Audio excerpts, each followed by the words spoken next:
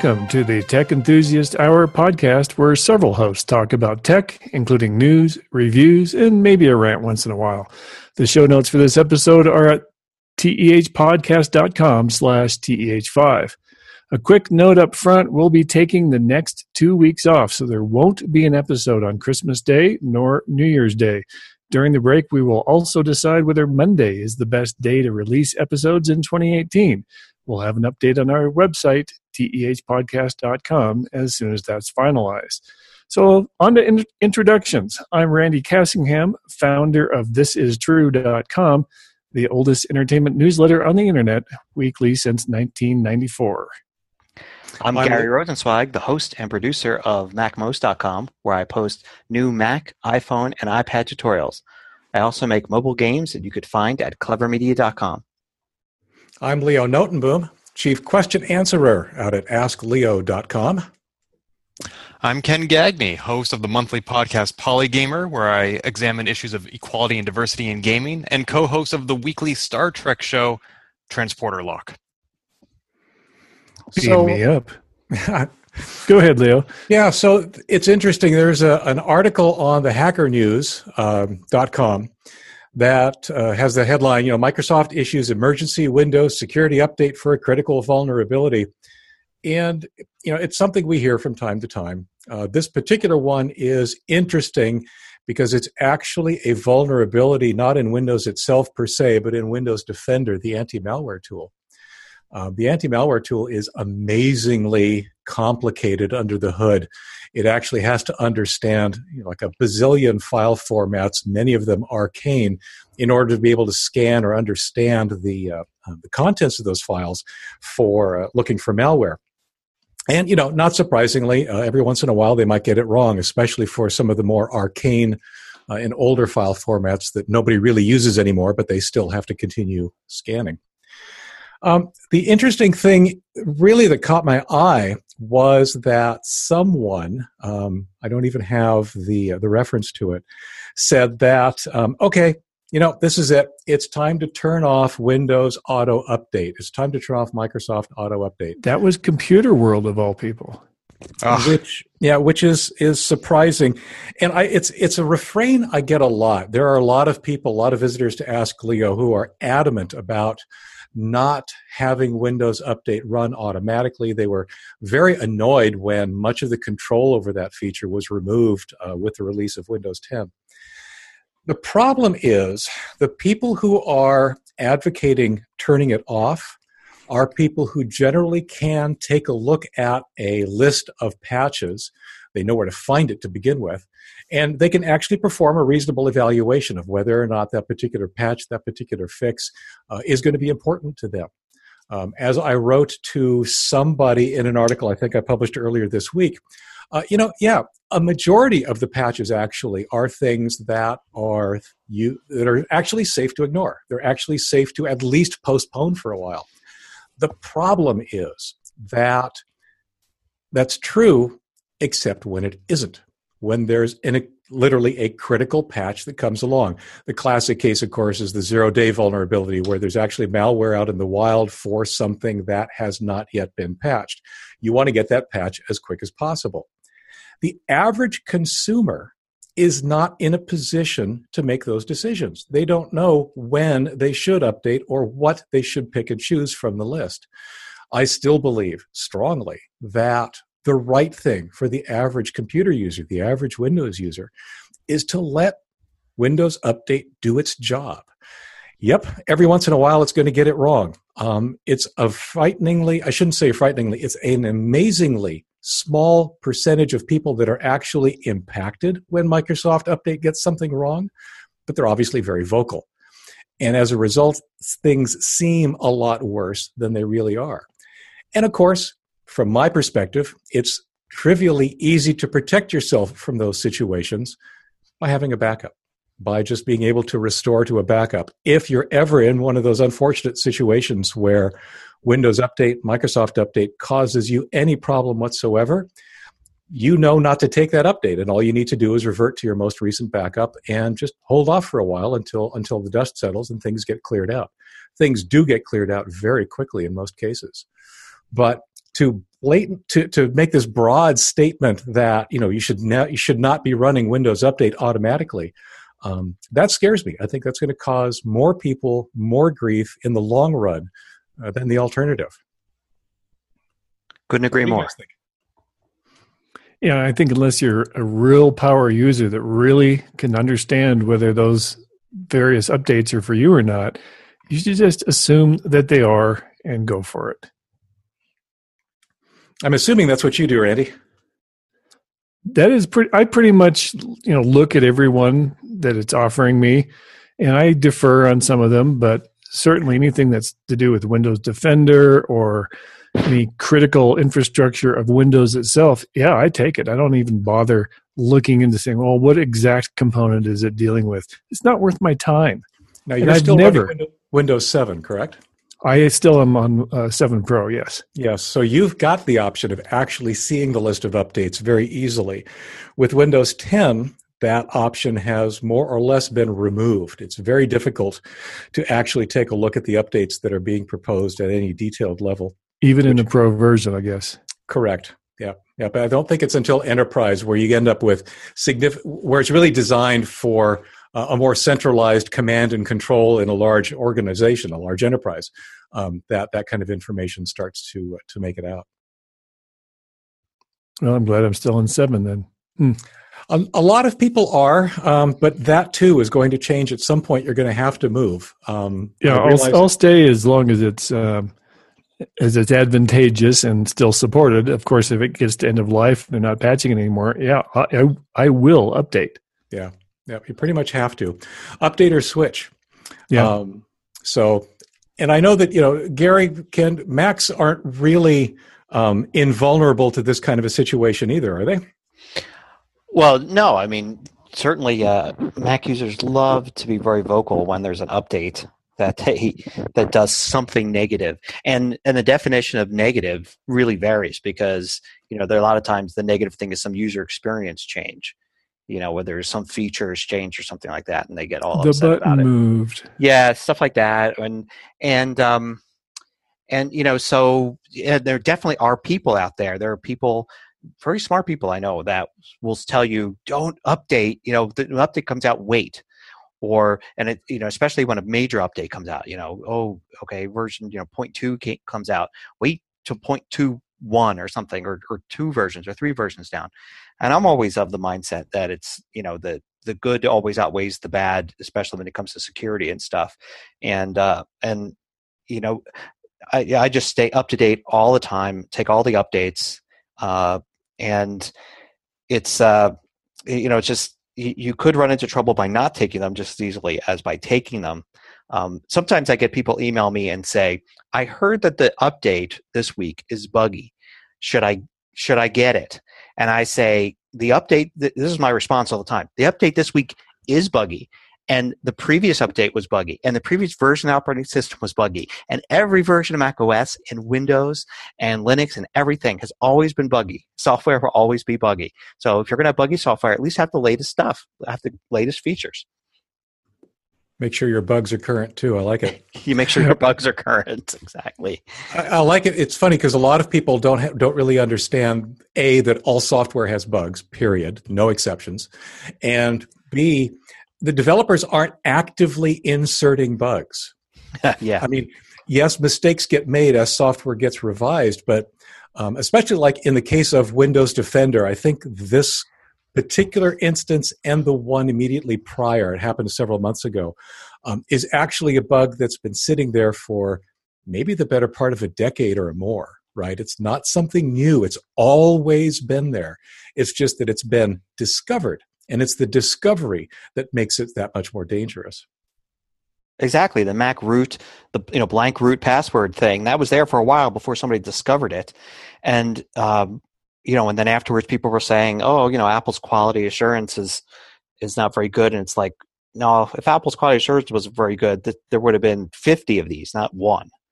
There's so many different things. And it was such a random set of steps to reproduce this that somebody stumbled upon it. But yeah, you never can have perfect beta testing and quality assurance. It's never perfect. There are bugs. There are bugs in software that's now obsolete that nobody uses anymore. There were bugs that nobody ever found. They were there. Nobody ever discovered them. And some of them were critical. Yeah. So, yeah. So anybody listening, A, back up, B, update Windows, please, regularly. Let it do its job. Update all your software and your apps and all of that stuff. One of the things people don't understand sometimes is they'll have, say, a word processor, and there'll be an update for that word processor, and they could say, what could possibly be a security flaw in this word processor? Why would the programmers making this word processor introduce something that could be a flaw? And software is built on top of other software. The people who code any major piece of software aren't building it from scratch.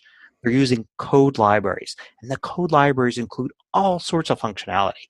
And a lot of these software flaws are found in these code libraries, not in the customizations made to them to make an app. So somebody finds a flaw in a code library. There's 100 different apps that use this. All the 100 different apps simply, they update their libraries every time they release a new version, and that fixes the flaw, sometimes without anybody even knowing the flaw was there.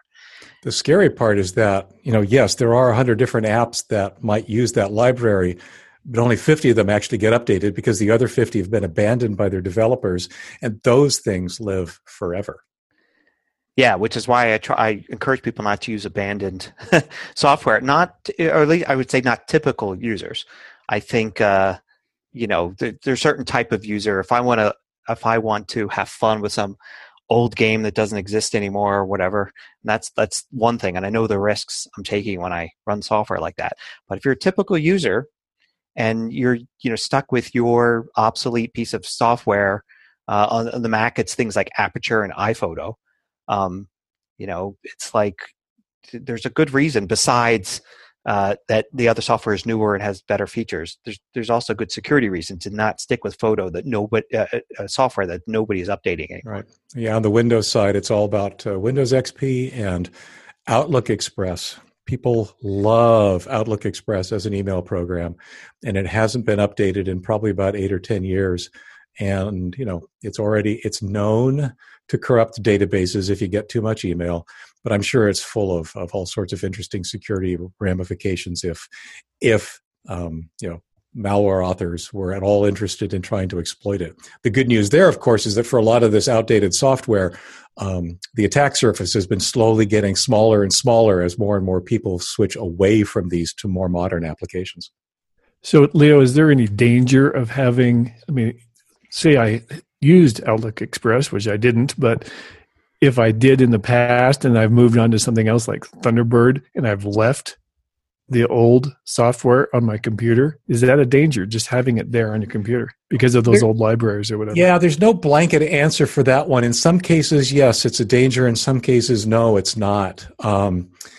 So probably a good rule of thumb maybe is just to delete it if you're no longer using it. If you're not using software, there's a number of reasons to just get it off your machine. That would be one of them. Disk space is another. Sometimes what a lot of people don't realize, especially with software that's more current than Outlook Express, is once you install it, it actually installs something that starts up automatically every time you log in. Well, if you're not using that software anymore, that's just stealing startup time and resources as you use your machine.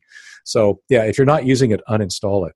Now, I happen to know that you were using email software that predates Outlook Express, and I'm glad to hear that you finally moved on. Yeah, I used Eudora for a long, long time and switched to Eudora a few years ago. No, Thunderbird a few years ago.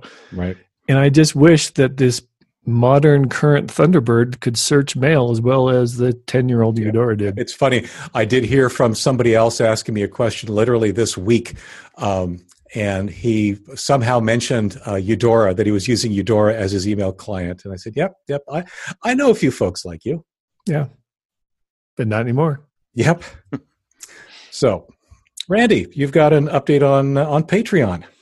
Yeah, I wasn't here last week, and we talked quite a bit about Patreon, or the hosts that were here talked about Patreon, and big oops. And real briefly, they announced that they were going to change the way they charged pledges, which resulted in significantly more fees for the credit card processing. But don't worry, creators, we're going to stick the patrons with those fees. Well, pretty predictably, there was a huge uproar, both by patrons and creators. And by Wednesday of this week, Patreon backed off. They sent out an email to both creators and patrons with the subject line, "We messed up. We're sorry." And then apologized again in the first sentence of the email. They walked back the changes entirely, so they're not going to do it.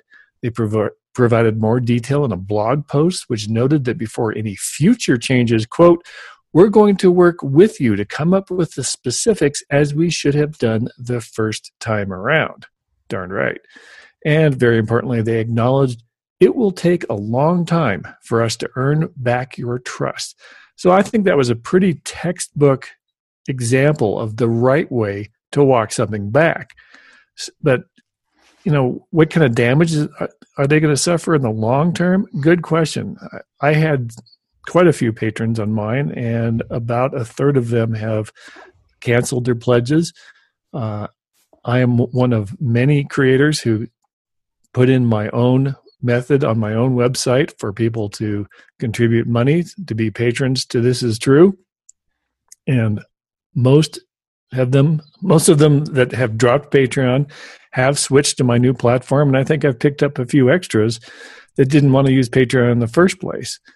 So it's kind of a win-win in some ways, but I really wonder about what's going to happen for the creators that aren't as techie as I am, that couldn't implement something on their own website. I think they're going to be hurt really badly. And in that sense, what a fiasco. Yeah, I have to agree. I was in the same boat. I fortunately actually already had an alternative in place that I was more or less ready to launch. I was planning on de-emphasizing Patreon for other reasons.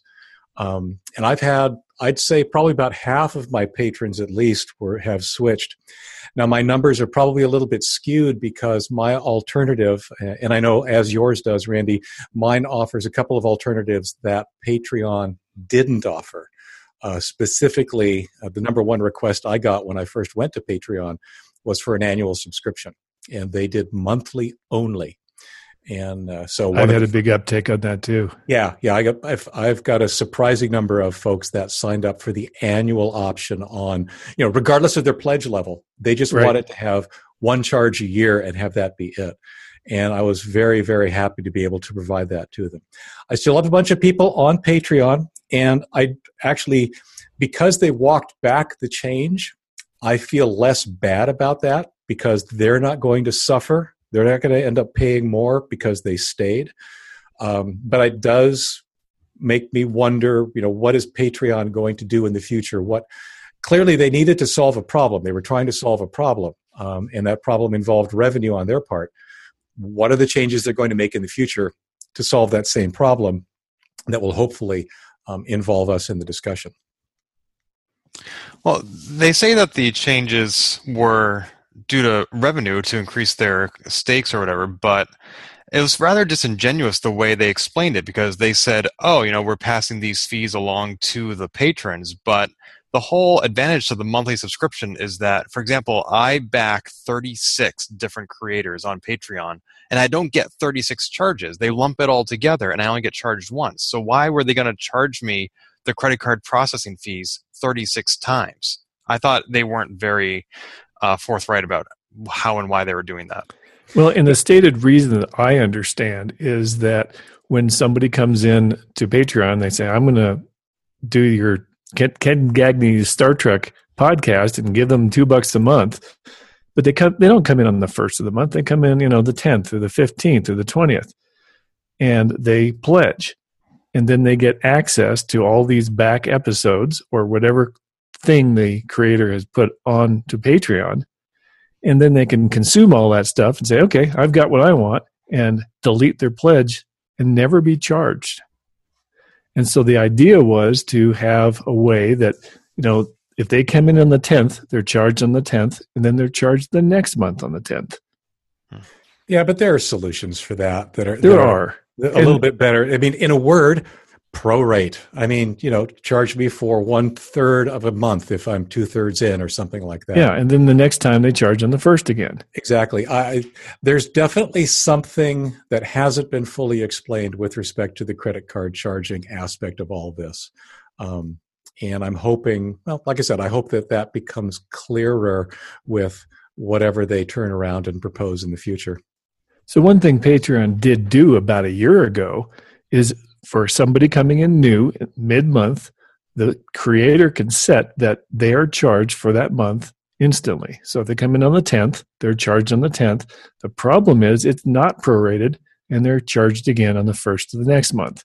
So yeah, I absolutely think prorating is the way to do it so that you can bundle these charges, because a lot of these pledges are $1 and $2 a month, and then to charge 2.9% plus 35 cents, that's like 40% extra on a $1 pledge. That's ludicrous. Ken, I can't imagine if you're doing 30 some odd pledges to various support, to support various enterprises, that actually would have been, the fee structure would have hit you probably pretty hard. Yeah, I have 36 charges, and 25 of them are at the $1 level. I spread myself thin and not too deep, and so I would have gotten quite a bit extra fees. I mean, still within my budget, but unnecessarily so to get charged that much more. And so I didn't actually change any of my pledges because I get charged the first of every month. They announce these changes at the beginning of December. I'm like, well, I have 30 days to see what's going to happen. And so I didn't change anything. And, by mid-December, they rolled it all back. So I didn't have to re-sign up to support anybody who I used to support. And I wish more people had been patient to see what would happen. And I feel awful for those of you who did lose your backers. There were definitely folks who bailed the first day. Literally, I think it took me about, I'll say 48 hours to react and say that, hey, I've got an alternative, you can pledge over here. And that's when people started switching. But before people were aware of that alternative, I definitely had probably a dozen or 24 people just completely leave because of what Patreon had announced. And yeah, those, I don't know what to do about those folks. I don't know that there's anything I can do about them other than just let them know through my normal channels that, here's the alternative, come back.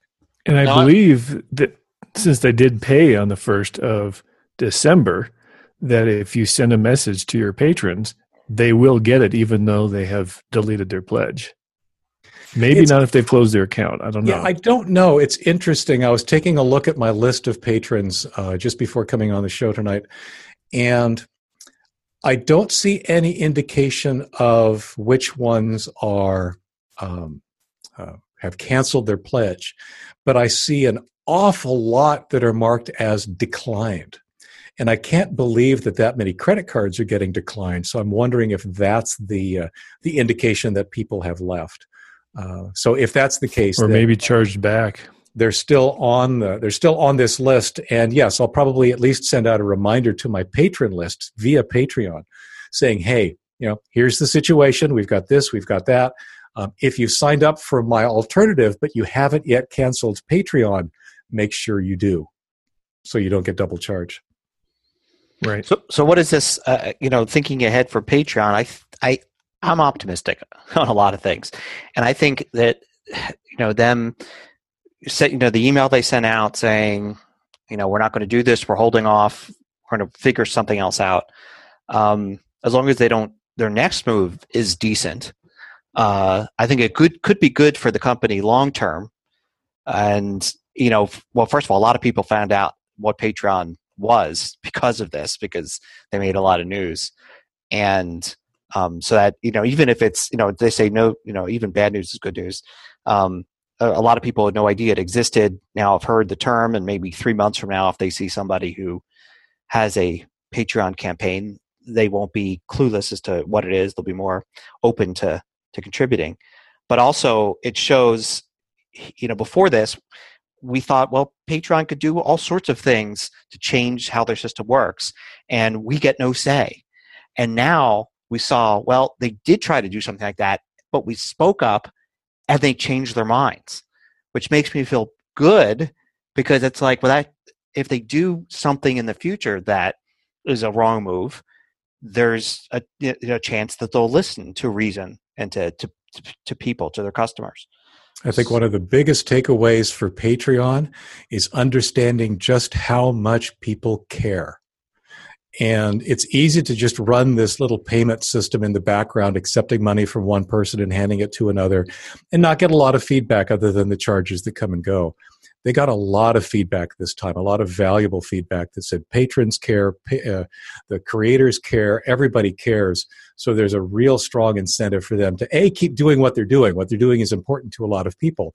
And like you say, do a better job of engaging with everybody before making changes. Yeah, there's passion there. There's real passion on all sides with this system, which is a really good sign for this continuing, not just from Patreon, but having competitors and having multiple systems out there, and having this be a way to monetize creators' works that doesn't involve advertising, which is what a lot of people on Patreon are getting away from, is the advertising that used to be on their sites and supporting their work. So for someone who doesn't have a Patreon, after all this has happened, would you still recommend Patreon as the way that they go about crowdfunding? Or if they're technical enough, should they roll their own? I mean, if you're technical enough, you can roll your own. The reason I didn't roll my own, well, besides not seeing that there was a lot of work, and I wanted to be creating, not managing a payment system. I didn't want to devote any hours of the week to that. But for me, there was the comfort of the fact that, people may know me and know my site, but then all of a sudden I'm asking for fill out this form and give me your credit card number. It's like a different level of trust. It's like, all you know about me is that I create these Mac videos, and now I'm asking you for financial information. But if I go and I say, well, I'm doing it through this big company that has all this, clout and is known, and there are other creators on there, there's a safety level. It's like kind of, you go to a site and it says, hey, buy my book, and, give me your address and your credit card number and I'll send you my book, or buy it at Amazon. And people say, oh yeah, Amazon. I know Amazon, they're a big company. They're not going to, do anything wrong. So I'll buy the book from Amazon. The same thing here. It's like, Patreon seems to be something a lot of people are using. So I kind of feel it's a little more trustworthy and, giving my money to, and then it gets through to, this creator. So Ken, I have a slightly different answer. You asked if that is the way to do it. I think it's more like a way to do it. If you have a relationship with your audience that you can ask them to support you directly, then great, do that. But I think also having another way, for the same reasons that Gary just said, maybe they like the Amazon approach better and they'll be more interested in doing it on Patreon, especially if they're already there. They can easily add, throw another $1 in for this guy. So it kind of depends. I think the bottom line is people who create original stuff need to be paid so they can continue to create original stuff.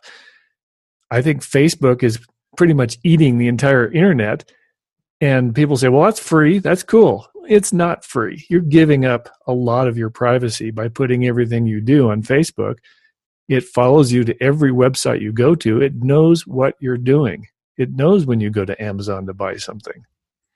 So I don't think that's necessarily a healthy way to do things. So you're saying it's not either or, it's both. I think it's a mix of more than one thing, and Patreon might be one of those things. I'll also throw in that sometimes there are technical reasons you might want to choose one over the other. First of all, I will say that right now I've got no hesitation continuing to recommend Patreon for people who aren't technically inclined, or for folks who, like the music creators or the video creators or the whatevers that aren't selling, that aren't producing product or having something.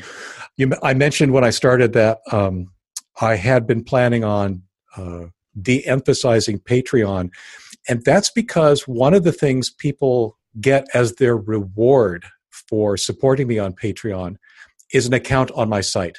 Gary wanted to avoid creating accounts. He doesn't want to have an account management system on his site, whereas I do, because I'm offering content that's gated by membership. I'm offering the opportunity to have an ad-free experience, like Randy was saying, that you get if you log into my site, but you have to log in. You have to have your own personal account on my site.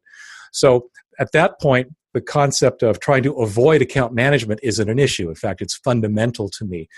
And the reason I was starting to avoid Patreon and continuing with perhaps having my own alternative is that I could then allow people to have one and only one account. Whereas with Patreon, now they've got two. They've got the account that they get their rewards on over on my site, but then they also have the Patreon account that they have to use to manage the payment. And for some people, that's one account too many. There's no perfect solution is the bottom line. Indeed. So, Gary, tell us about this new iMac Pro that's come out. Yeah, so, a long time ago, Apple announced that they were going to come out with this iMac Pro, and kind of unceremoniously, they released it. It just appeared that there wasn't a big announcement, no big thing where they showed it off. It's here, and people can order them. So the deal with the iMac Pro, which is the first of its line, it's never been something called an iMac Pro before. It's basically this graphite colored iMac, slightly different looking case with a very powerful set of features and a powerful price tag to go along with it. So the base model is $5,000, and you can customize it up to $13,000 and change if you max out the number of cores and the memory and the storage and everything. And it's got, it's got basically it's the fastest, most advanced Mac ever made. Whenever this happens, people like to jump on it and say things like, "Oh, Apple just announced a new $13,000 Mac." It grabs headlines, and there's a lot of people that comment about how expensive it is and who needs that and all that. And the truth is, of course, there's tons of professionals that jump on it. That's why Apple came out with it, and that's why you probably have a hard time getting one right now, because they're probably being sold as quickly as Apple can make them. It's interesting. I haven't got a chance to check one out yet. I think they should at some point this week start appearing in Apple stores where you can look at them. I'm going to go to my local one and take a look. I'm a Mac Pro user, so I already have this Mac Pro on my desk with multiple screens. So it's really not the machine for me. But it is going to be for a lot of people. I know a lot of people that I would have expected them to have Mac Pros on their desk, and they actually have iMacs that are maxed out. And now the iMac Pro is exactly what it is that they wanted in the first place, not a maxed out regular iMac. So can you explain real briefly? I haven't had a Mac since the 90s. Yeah. What's the difference between a Mac Pro and an iMac Pro? What's the i do for you? Well, the iMac is an all-in-one. So it's basically, it looks like just a screen. It's a big screen, and everything is behind the screen. And then it's this big screen on a stand and then you have your keyboard and your trackpad. Whereas a Mac Pro is a tower, and actually it's a kind of a round cylinder now. But it doesn't. You attach your own screens to it. So that's the main difference. Now, I presume you can put extra screens on the iMac, though. Yeah, you can. Yeah, you can add extra screens to the iMac, and for the Mac Pro, you have to, and you can attach easily up to 6 screens on the Mac Pro, because it has six Thunderbolt outs. I don't know anyway. It has 6, but I have 3, and which leaves me 3 ports left over for other stuff. And actually, so I think the most interesting thing that came out with this press release about it didn't actually have to do with the iMac itself, but at the very end of the press release, they had this. In addition to the new iMac Pro, Apple is working on a completely redesigned next generation Mac Pro architected for pro consumers who need the highest performance, high throughput system in a modular, upgradable design, as well as a new high-end pro display. So that one paragraph there is a ton of news, because there was the thinking that the iMac Pro is going to replace the Mac Pro, and the iMac Pro will be the top of the line. And that's not true. They are working on a new Mac Pro. So the one I've got will have a successor.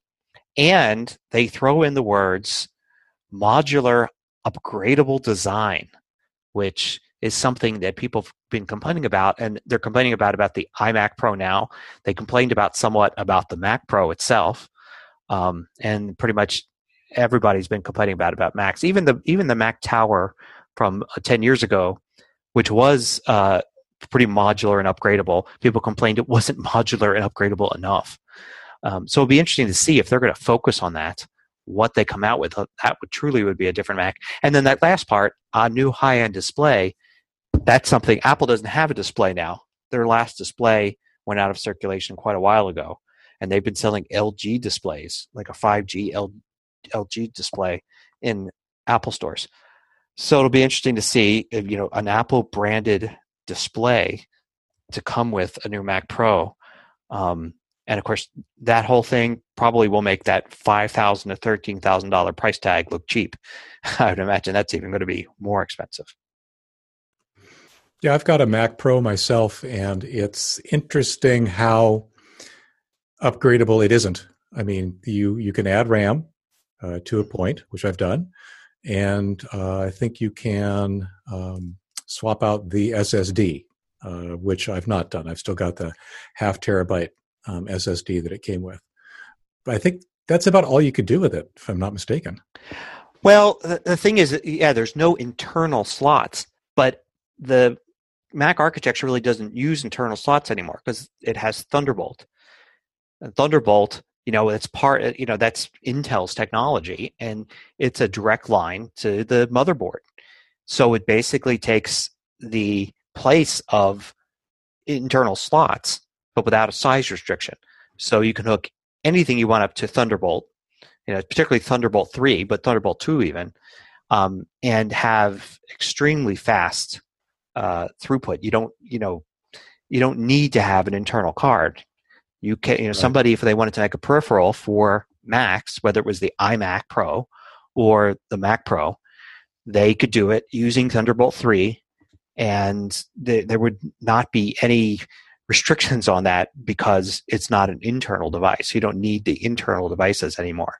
And to be fair, I mean, I do have an 8 terabyte external Thunderbolt connected hard drive, and of course my my display is a Thunderbolt display, and it's got a couple of USB ports hanging off of that, et cetera, et cetera. But I just thought it was interesting how what, like you said, what do they really mean? What does it mean for the next generation of Mac Pro to be upgradable or whatever?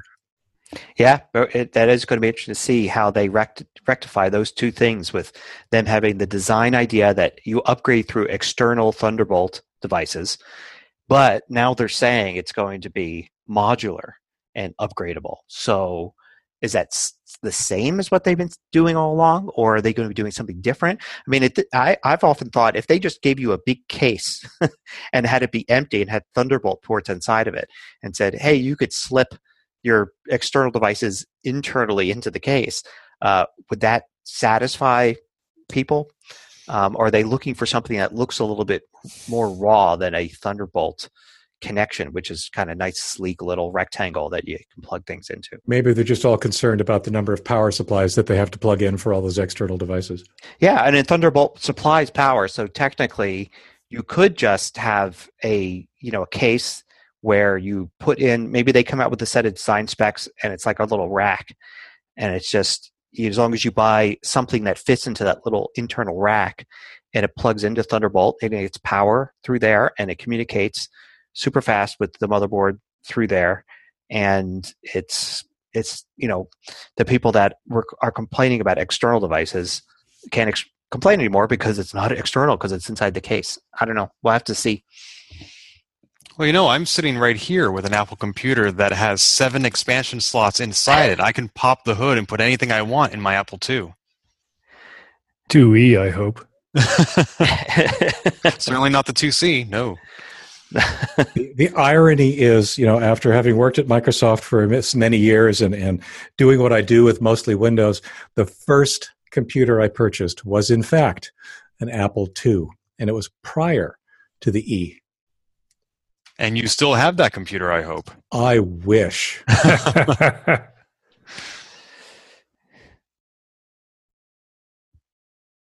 Yeah. So yeah, I had an Apple IIe as well. One of the funny things is you had to take up one of those ports, one of those internal slots, just for a clock, because Apple IIe had no internal clock. So if you had a need to actually tell what time it was, you had to have an expansion slot filled with a card that had a clock on it. That's true. And another slot just for 80 columns of text as opposed to 40. That's right. And a lot of them came with that slot already taken up with that card. I think mine was one of them. I think mine was like a bundle, and it came with the 80-column card already installed. That was one of Microsoft's early ventures as well, an 80-column card that allowed your Apple II to run CP/M.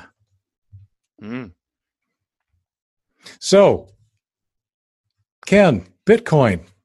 What's up with Bitcoin these days? Does anybody here use Bitcoin or has invested in Bitcoin?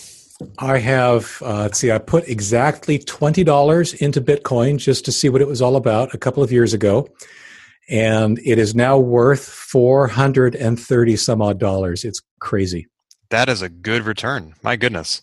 And Bitcoin has reached skyrocketing all-time record highs lately, and it's been fluctuating quite a bit. In fact, some retailers, such as Steam, have stopped taking Bitcoin because it is so volatile. They don't want to accept a currency that could be worth nothing tomorrow and lose so much money on that transaction. But what really caught my attention, and I have not used Bitcoin myself, was this tweet by a meteorologist named Eric Holthaus, who was linking to an article he'd read on grist.org. The tweet said, "The Bitcoin computer network currently uses as much electricity as Denmark. In 18 months, it will use as much as the entire United States." He's not saying, unfortunately, in this tweet, maybe because it's only 280 characters, in what time span the Bitcoin computer network uses as much electricity as Denmark. But you click through to the grist.org, and then there are additional links that go to IEEE, for example, .org. And what they're saying is that a single Bitcoin transaction uses as much electricity as 9 houses in the United States do an entire day, and that it is growing significantly. They're basically saying that Bitcoin is slowing our transition away from fossil fuels, which is quite the claim. Now, I thought that IEEE was a pretty good source, and they were not quite as apocalyptic as grist.org. But, Gary, I believe that you have some additional details that may put this into context. Well, yeah, just, I looked at that original article too, and right away my sense of skepticism went up. And I, just knowing a little bit about blockchain, cryptocurrency, and how computers work with the authentication and all of that, I thought they're definitely using energy, but that seems way off. And so I just did some searches, and I started to notice that, first of all, this isn't the first time somebody has reported that the Bitcoin network is using a ton of power. It seems to have been reported sporadically for years. There's been different articles written about it. And then I started to notice that there's a bunch of articles that go the opposite way, basically saying that, hey, that article you just read about Bitcoin network using a lot of power, it's not true.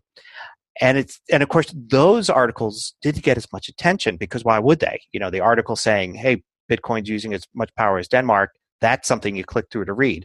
But an article saying it doesn't use as much power as Denmark is just not as interesting. So I started to look at some of the numbers, and of course, I just don't know enough about the processing power needed and all of that to check the assumptions. But I think it sounds to me like the more reasonable claims were the ones in the deniers, the ones that said, no, it doesn't really use that much power. It seemed to make sense because they had several different ways they attacked the issue, saying, well, not only, shouldn't it use that much power to do these transactions, but if it did, there'd be all sorts of ways to detect that, and we'd be noticing by now, and it would be a major problem. So, and the skeptic in me wants to go with the skeptical part of it, because it just seems kind of ridiculous. And also, some of those articles pointed out how you could just make a small miscalculation at the beginning just by thinking about how much power a very small part of a transaction uses. And then by the time you go and multiply that by all the transactions going on, all of that, your number can be way out of whack. So I don't know. I tend to think skeptical now. Somebody's got to prove to me that Bitcoin transactions are actually taking up 18 houses worth of energy. Otherwise, no, I don't buy it. So you're a Bitcoin climate denier. Yeah, exactly. We got a lot of problems. That was actually some of the articles too, talked about if you put it in perspective, then you could say, hey, how many iPads are sold every year, and what's the average amount of power used by an iPad for charging over the period of a year, and how much does that equal up to when compared with things? So, if you think of everybody charging their cell phones in the United States for an entire year, how much energy compared to, say, Denmark is that? And then you could write an article about people using their cell phones is ruining the climate. Or another perspective I saw was that Bitcoin doesn't require federal banks to have branches and security guards, so you're saving a lot of electricity and resources by using a cryptocurrency as opposed to a traditional currency. Excellent point. Mm-hmm. Yeah, and in episode 3, we talked about that Google has developed 3 gigawatts of green power to run their entire operation. So if all of Google only takes 3 gigawatts worldwide with all the Gmail accounts, all the AdWords, all that stuff, I just don't see that Bitcoin is going to even be on that chart. I think there's an aspect of, I'll just call it plausibility. I tend to go with Gary. I'm certainly skeptical about the claims. But with what I understand of Bitcoin and what it means to actually mine Bitcoin, you're doing a very CPU-intensive calculation as fast as you can. And it's to your advantage to have the fastest or the most hardware you can throw at the problem in order to be able to mine Bitcoin faster than everybody else that's trying to mine Bitcoin. So there's a real incentive to throw lots and lots of hardware at the problem, thereby using lots and lots of power. I'm not, again, I don't have a sense of scale. There are data centers that have been created specifically for Bitcoin mining. How do they measure up compared to Denmark? I really don't know. But it's at least one of those things where everybody's encouraged to use up as much power as they possibly can in order to win this race. Yeah, so I just thought that was an interesting article. It's a true or false. It's definitely an aspect of Bitcoin I had never considered. I don't want to dismiss it out of hand just because I find it unbelievable. But you're right that I think more facts and more context are needed. I think it's a fascinating way to look at any of the technology we talk about. I mean, you could apply it to Facebook too, and you could say, how much power is being used by processors and network routers and all of that. That's all just Facebook. And, what percentage of the USA national power consumption is for that. And for Google searches, and then for, Microsoft Exchange email accounts and, all this stuff. It's a different way of looking at it, and a way that a lot of people don't think about. They don't think about this as something, that consumes power, which then consumes fossil fuels. And Ken mentioned, charging your cell phones, or maybe it was Leo. That doesn't even bring into account all the towers that are running there, transmitting at full power all the time, and have these huge diesel backup generators just in case, so you can still use your phone in a power outage. That's a huge infrastructure right there. True, and we shouldn't ignore those either, but those also shouldn't be a reason to ignore smaller things, because even smaller things can add up. Oh, absolutely. Yep. And then there's then the other side of that is the work by people on the technology, hardware, and software side to make things more energy efficient.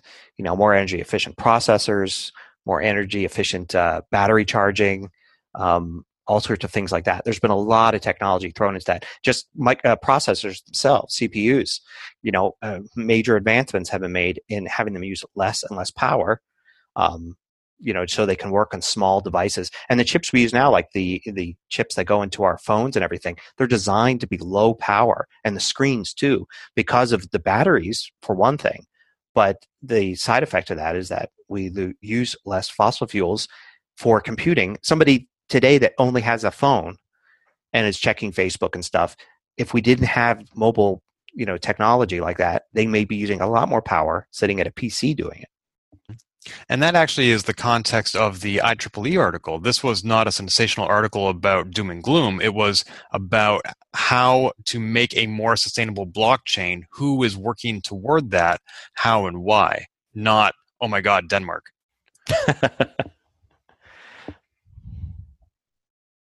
Those crazy Danes. So, Randy, Facebook. We were talking about Facebook. Facebook is bad for me. Yeah, I have a lot to say about this, including a bunch of quotes, because I think it's important to get the context of this and go behind this scary clickbaity headline. So indulge me for a minute or two here. In a headline that I saw, CNBC says, and I quote, "Facebook just admitted that using Facebook can be bad for you." And after rolling my eyes, I spent a little time researching it and found a couple of examples of what CNBC means by that headline. Quote, "University of Michigan students randomly assigned to read Facebook for 10 minutes were in a worse mood at the end of the day than students assigned to post or talk to friends on Facebook." Another one, UC San Diego and Yale found that people who clicked on about 4 times as many links as the average person, or who liked twice as many posts, reported worse mental health than average in a survey. On the other hand, Carnegie Mellon University says, quote, "People who sent or received more messages, comments, and timeline posts reported improvements in social support, depression, and loneliness." So why does CNBC say Facebook admitted this? Because all these examples were posted on Facebook's media site, essentially a press release. Why would Facebook open this can of worms? Well, they didn't. A former Facebook executive, and I'll work on his name, Chamath Palihapitiya, did when he came out to say that social media is ripping apart society. It's important to note he's not just talking about Facebook. Palihapitiya was an early Facebook employee, joining them in 2005, and worked his way up to vice president in charge of user growth, and left the company in 2011. So this is another story where I really had to follow a chain. I first found the report on CNBC, which then I found another one on CBS News, which said it got it from its own affiliate in San Francisco, which in turn linked to a report from The Verge. So there I found that Palihapitiya said this in a talk at Stanford University's Graduate School of Business. And what he really said was, "The short-term dopamine-driven feedback loops we've created are destroying how society works. No civil discourse, no cooperation, but rather misinformation, mistruth. And it's not an American problem. This is not about Russian ads. This is a global problem," unquote. He recommended people take a hard break from social media, and he doesn't allow his own children to use it at all. And he levies this criticism on all social media, not just Facebook. So as an example, he noted that in India, hoax messages about kidnappings on WhatsApp led to the lynching of 7 innocent people. That's what we're dealing with, he said. And imagine taking that to the extreme, where bad actors can now manipulate large swaths of people to do anything you want. It's just a really, really bad state of affairs, unquote. So with all that context, I think it's a little bit overblown. I don't think I can, manipulate large swaths of people to do anything I want them to. But that said, I pretty much agree with them. I've long noticed that Facebook really triggers the pleasure centers, that dopamine hit, and surely that's on purpose. So I've already been cutting way back on my time on especially Facebook. But I'm interested in what you guys think about all this. Well, I only partially agree. I mean, I think of course, there's some truth there. And of course, I've seen instances of social media really, affecting people's lives in a negative way. But I've also seen social media affecting people's lives in a very positive way. I think there are people that their lives are better off because they are in touch with others. Their lives are better off because they feel closer to their families who they don't live near and see very often, but now can actually stay in touch with a much easier way. I mean, I remember getting holiday cards from distant relatives and friends once a year and catching up, a whole year's worth of stuff in one page that was stuffed into a holiday card. And now, instead of finding out that maybe they were dealing with some illness in the middle of the year, or a child was born or something like that, I actually know when it happens. And so I think it really does connect people. I think there's some people that it really works for, to help them be more connected and feel more connected to the world and the people they care about. And it's a generally positive thing. But then at the same time, all that other stuff you said is true too. It can have a negative effect. I think we need to get better at handling this, and recognize there is something to be handled. And maybe the next generation is going to have that built in. This is just an effect of the two generations of people, really, that the baby boomers and Generation X that didn't grow up with this, and now it exists.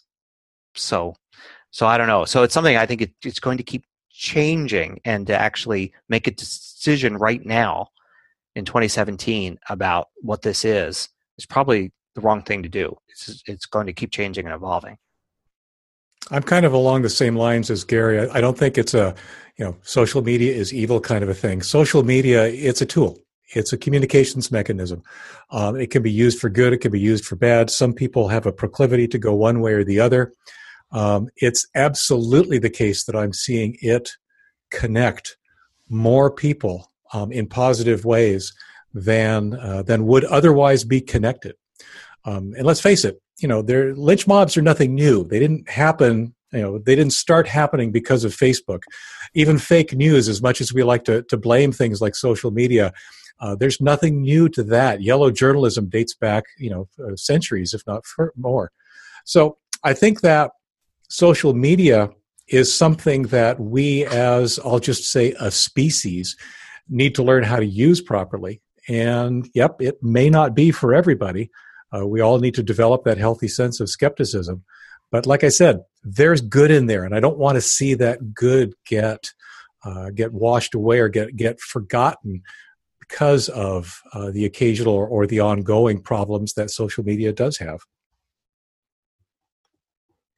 And I'm definitely not propounding that it's something we should ban or anything like that. I do obviously see the positive aspects, just like I see positive aspects of opiates. But that doesn't mean that everybody's controlling their use of them well. We have a big opiate problem in this country.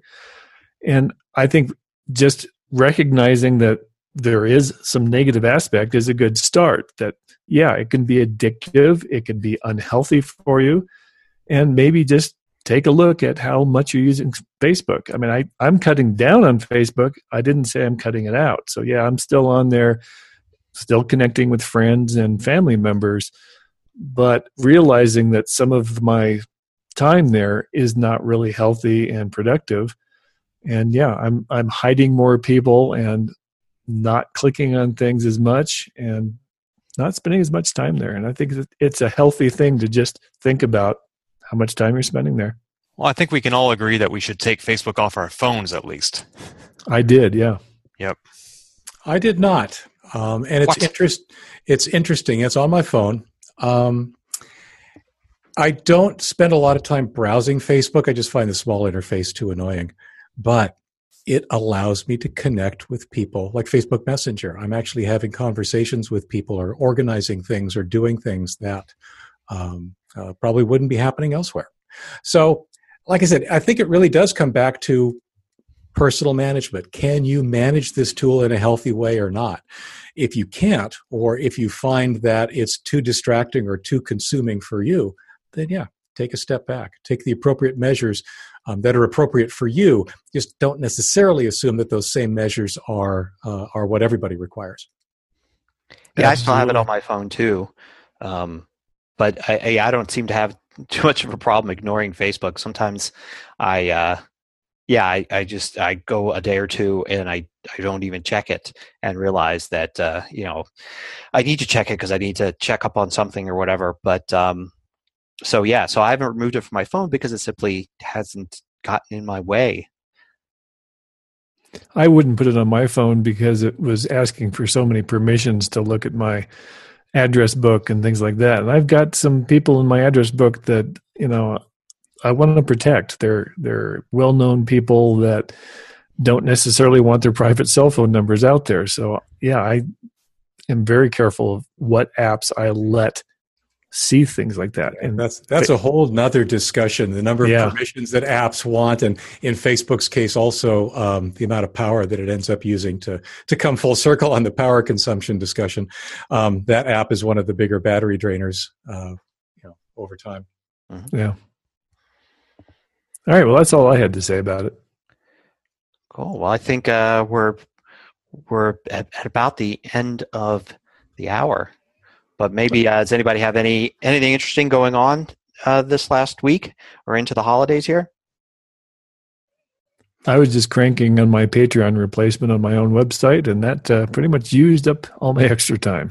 Yeah, that was about the beginning of my week as well, was just, shepherding that. I was fortunate enough to have it in place, but making sure that the machine was working was a good chunk of time earlier this week.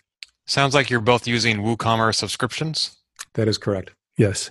Yeah, I use that for a different project of mine, and I have all my subscriptions synchronized for January 1st. No matter when somebody signs up, January 1st is when they get charged. So 2 weeks from now is going to be my annual use of WooCommerce subscriptions. Your big payday. Yeah, you're right. I look for January 1st to get me all the funds I need to get through another year. So are you prorating people, or how's that work?